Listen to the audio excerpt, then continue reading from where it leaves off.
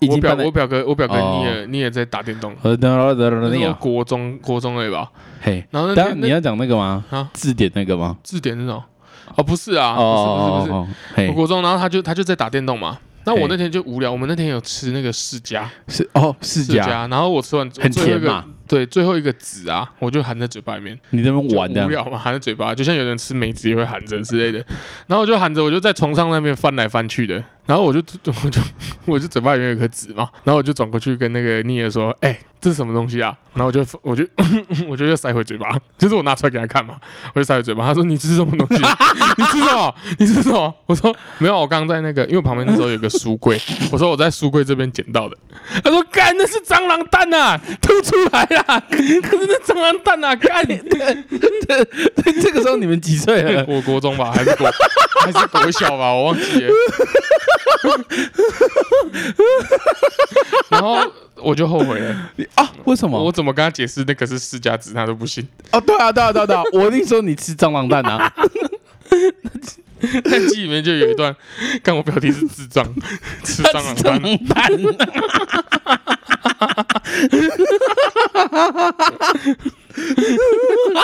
他那时候逢人必讲干他那天啊，我一定讲干这么屌谁？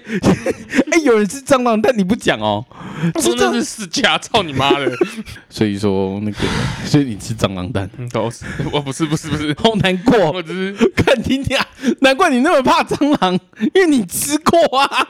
我没有吃、你是晚上会梦到，就是因为你吃世家，你会觉得 PTSD 不是世家，你吃蟑螂蛋你会觉得 PTSD。你晚上会梦到，就是你那个蟑螂从你嘴巴爬出来，那个古埃及的电影看。而且尼尔以前也讲过，就是说你会吃蟑螂蛋嘛？他也讲过说你对那个芒果会过敏。那这个到底是怎么来的？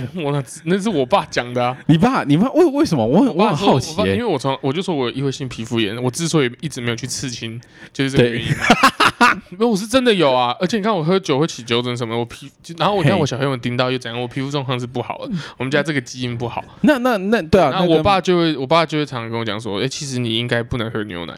哦，对，因为你有乳糖不耐啊，就是或者是你可能喝了会过敏嘛，多多少少都有。然后他就讲说那个，因为芒果牛奶这些都是带有过敏原的食物。对。他说其实你应该不能吃芒果对啊，你应该不行。然后有一次你也就在旁边听到了，他也没有多做回应，他就听到了，他就记在心里。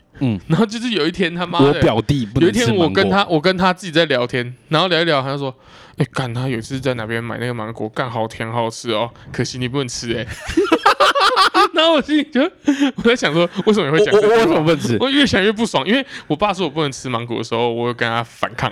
我为什么不能吃？我说怎么可能？干就没事。他说有啦，你小时候就吃了才是怎样。然后我就说干你娘哪有啊？我后面吃那么多次，然后那个你也听到他妈学起来，学个屁呀！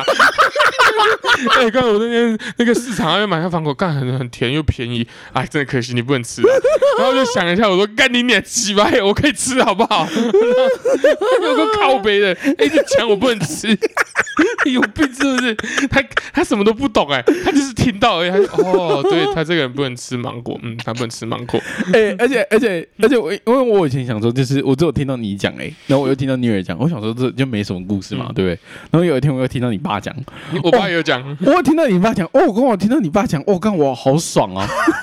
这太好笑了全世界都认定你不能吃芒果所以说各位，您刚刚就是说，我们刚刚录这个节目的时候，如果你觉得开机有些异样的话，因为他刚刚在录节目前呢，他刚吃了一颗芒果，艾文，他可能谁能阻挡得了？他可能会贵病而且你爸在讲台语，我跟你讲，操你妈的！怎样？我等一下就去把那个芒果打牛奶喝。不要啦！以毒攻毒。不要啦！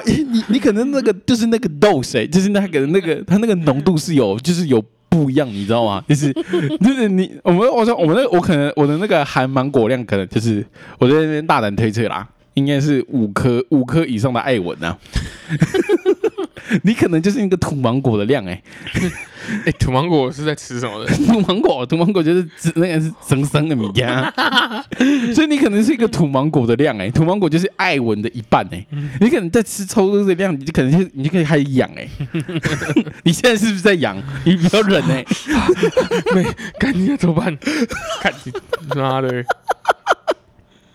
还是说，因为以讹传讹，还是说我们必须要那样讲，就是说有些，因为我们在讲说过敏这一类什么的可能会爽可能会爽，你可能会爽啊，你爽个屁啊！你有起过酒疹吗？没有，干得很痛苦你为什么？你整只手会特别僵硬，你知道吗？